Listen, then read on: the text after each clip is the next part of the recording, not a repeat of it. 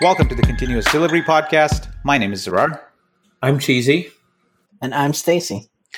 I think we're here to talk about how do you test commercial off-the-shelf systems, because a lot of companies buy products like Salesforce or SAP, and then they build things around it.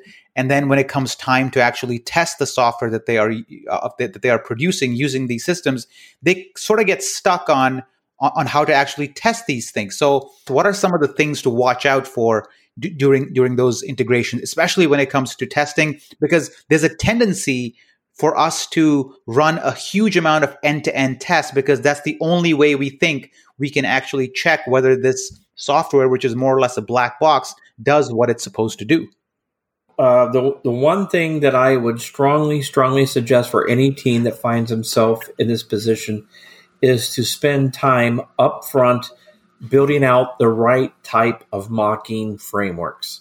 So in other words, testing end-to-end into these systems typically yields things that are incredibly brittle, things that will fail for no obvious reason constantly. And so the way that I would try to test all of my code and how it integrates with it is to build smart mocks that can kind of simulate the different ways that I'm accessing that system. And I would supplement that with exploratory testing. And that's probably about it.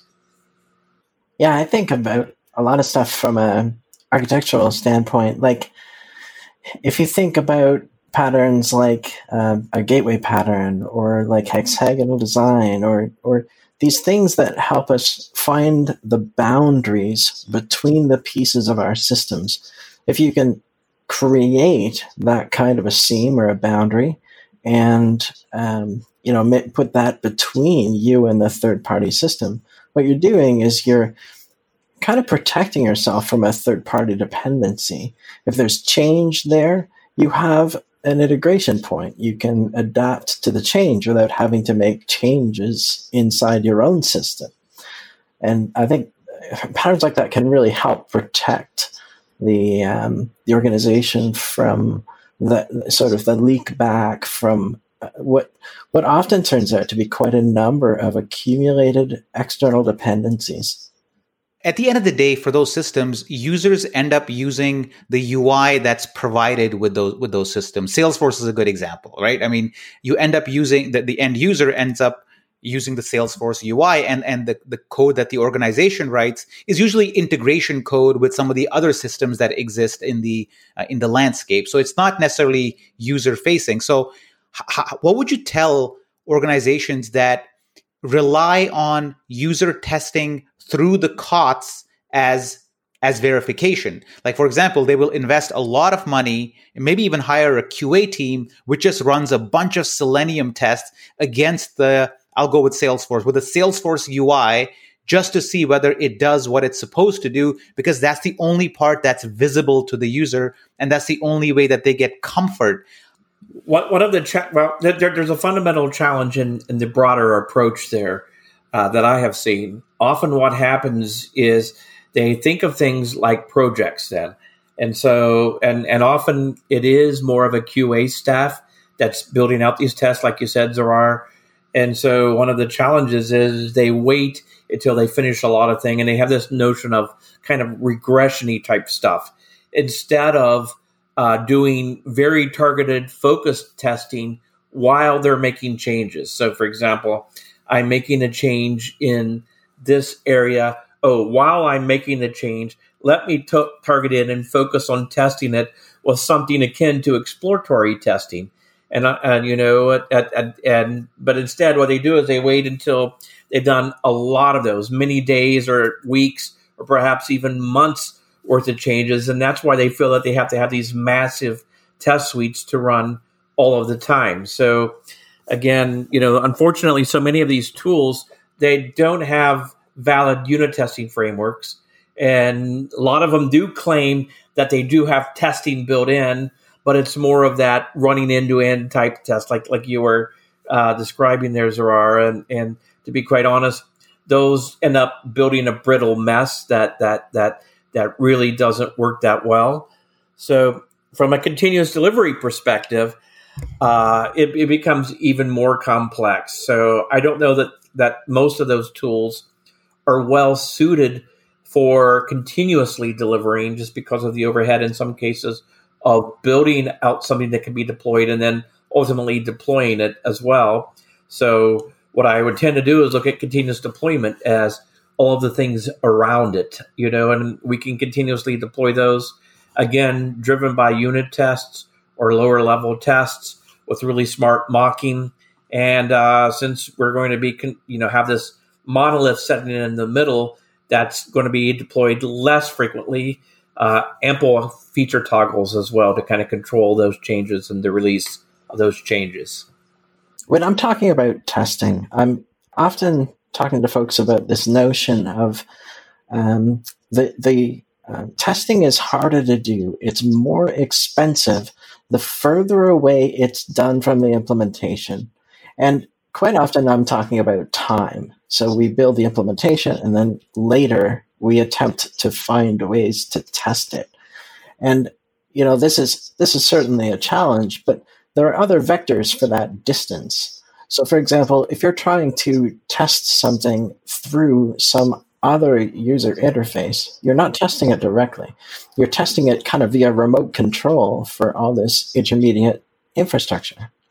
And that's super challenging. And one of the things that, in my experience, kind of exacerbates that is the way we teach developers to use these systems.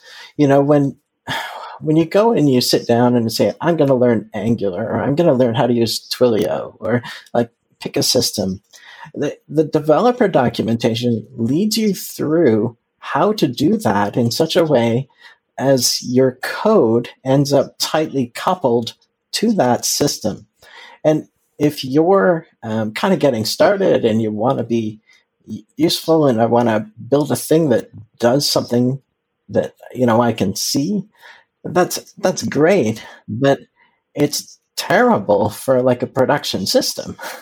You really have to have those architectural separations to help you find good isolation, to run your tests closer to the actual implementation. Yeah. When people start thinking about, they start up, whether it make a new product or start a new project, and they think about, well, how are we going to test it? And you look at the testing strategy, they automatically sort of assume that it's going to be the same old user acceptance test done through the UI. And they don't necessarily challenge the status quo and say, what are the seams that exist in our new architecture?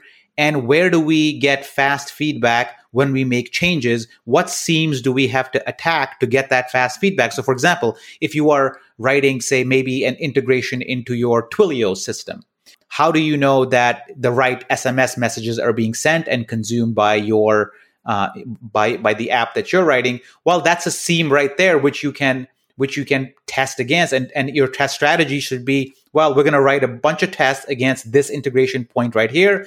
This is what our inputs and outputs will be. Maybe you even have to build your own UI just to do the testing. I don't know, whatever it is. Instead, what we do is, or what tends to happen is that we go, well, any test that we do must have Twilio integrated in it. But as soon as you put that as a central part of your testing system, you've already added a lot of things that you talked about, Stacy, like time delays and so on, and lack of mocking. So already, just by starting off on the wrong foot, you have automatically taken off the table a lot of the opportunities for improvement that might have happened. I also like to help folks think about if a test fails, what is it that failed? If you've got a lot of stuff between your test and the thing you're testing, you don't know what failed. All you know is I got a test that doesn't work, and then you got to launch into an investigation and figure it out. Wouldn't it be nice if the test told you where the problem was? I'd just add that I think organizational structure and management and leadership have some effect on this as well. And that might sound really strange at first. But let's talk about organizational structure and the leadership aspect of who is ultimately responsible for quality. So what I find is that if you often bring in non-technical folks, then you'll get one type of testing that's applied because it's what they're able to do. If you bring in somewhat technical folks who maybe know enough to write some automated test scripts, but that don't understand the nitty-gritty of the code or aren't actually under the hood, you'll tend to get a different type of tests, that are written as well. If you have developers who aren't accountable for tests, then they won't spend the time to make sure that those test suites that they're building are actually thorough or robust or that do a lot of these things. So as opposed to the final structure is that if you have a place where developers are fully accountable and that they have a passion for quality, then what I find is in that kind of an environment, they tend to spend the time and take the time to make sure that they find those seams, back to what you were saying, Azrar, or where they create the infrastructure or the tools or the mocks or whatever it tends to be that they need in order to support a robust testing. So it's sometimes, unfortunately, it goes back to the system itself, and that the testing kind of conforms to the system that the work is happening within. Are you a little surprised that, given that the amount of investment that happens by large companies on COTS, that these softwares that are used, they don't come with some sort of guidance on how to actually integrate their software? Like, even if they had to give their own consultants to come and help organizations know how to test better, they don't even do that. And when they do, the thinking is so short-sighted. It literally boils down to install Selenium, hit the UI. Like, what's preventing our industry from getting smarter about this? Because it is 2021, and our approach to this is still very much 2004-ish. Well, so many of your companies who buy these off-the-shelf solutions like that still have a 2004-ish mindset within the company, unfortunately. I'm sorry, but it's true, and to be quite honest, a lot of these big package companies that sell big packages, it's not in their interest to make it simple. They make a lot of their money off of selling consulting services, right? And and they can't fathom their customers wanting to do things like deliver rapidly, or turn changes around in a matter of a few minutes or even a few hours for that matter. So they don't take the time or effort to build out those tools. As soon as you invite one of these COTS systems into your ecosystem, you're automatically putting a ceiling on how good you'll ever be. I think that's true. You have to choose several things carefully. One is like the vendor. Some vendors simply put more work into the developer experience.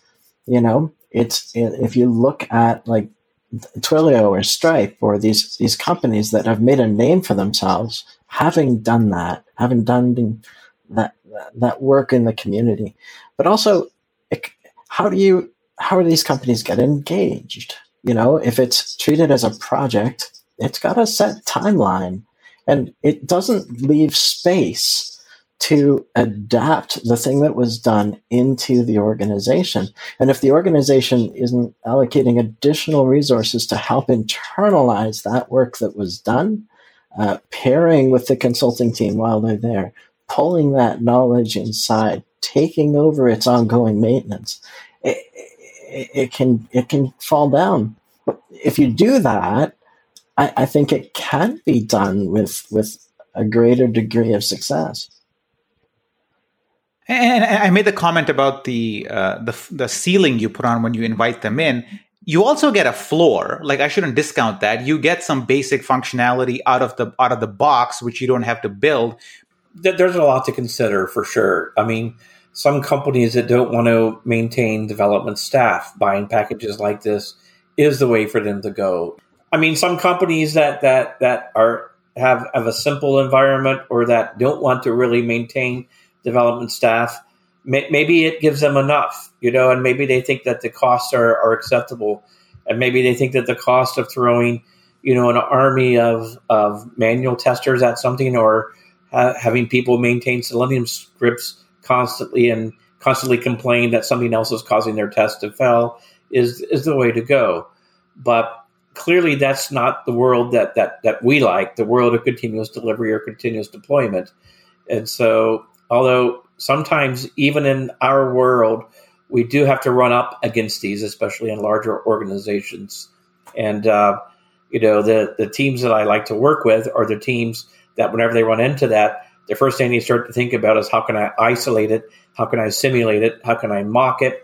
How can I, minimize the impact of it altogether? And so I think that's the way to go.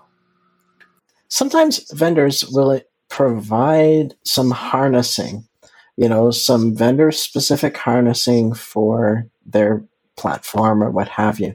And often, in order to use that harnessing, you have to code quite tightly to it. It ends up also being a dependency in your code base. And the harnessing was kind of a nice step, but to the vendor's credit, right? Like, there's a whole world of companies out there that might want to buy their software.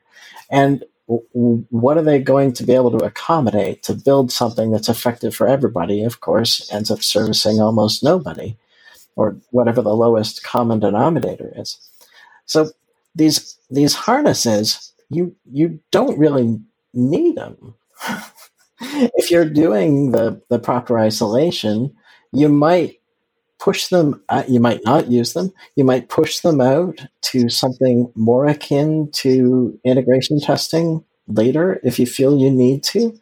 You think about your testing pyramid, and, you push those things a little up closer to the top, and you keep your isolated tests, more of them, more exhaustive, closer to the bottom. And it might fill out a strategy, save you from some of the tests at the tippy top of the pyramid. And that concludes this edition of the Continuous Delivery Podcast. Goodbye.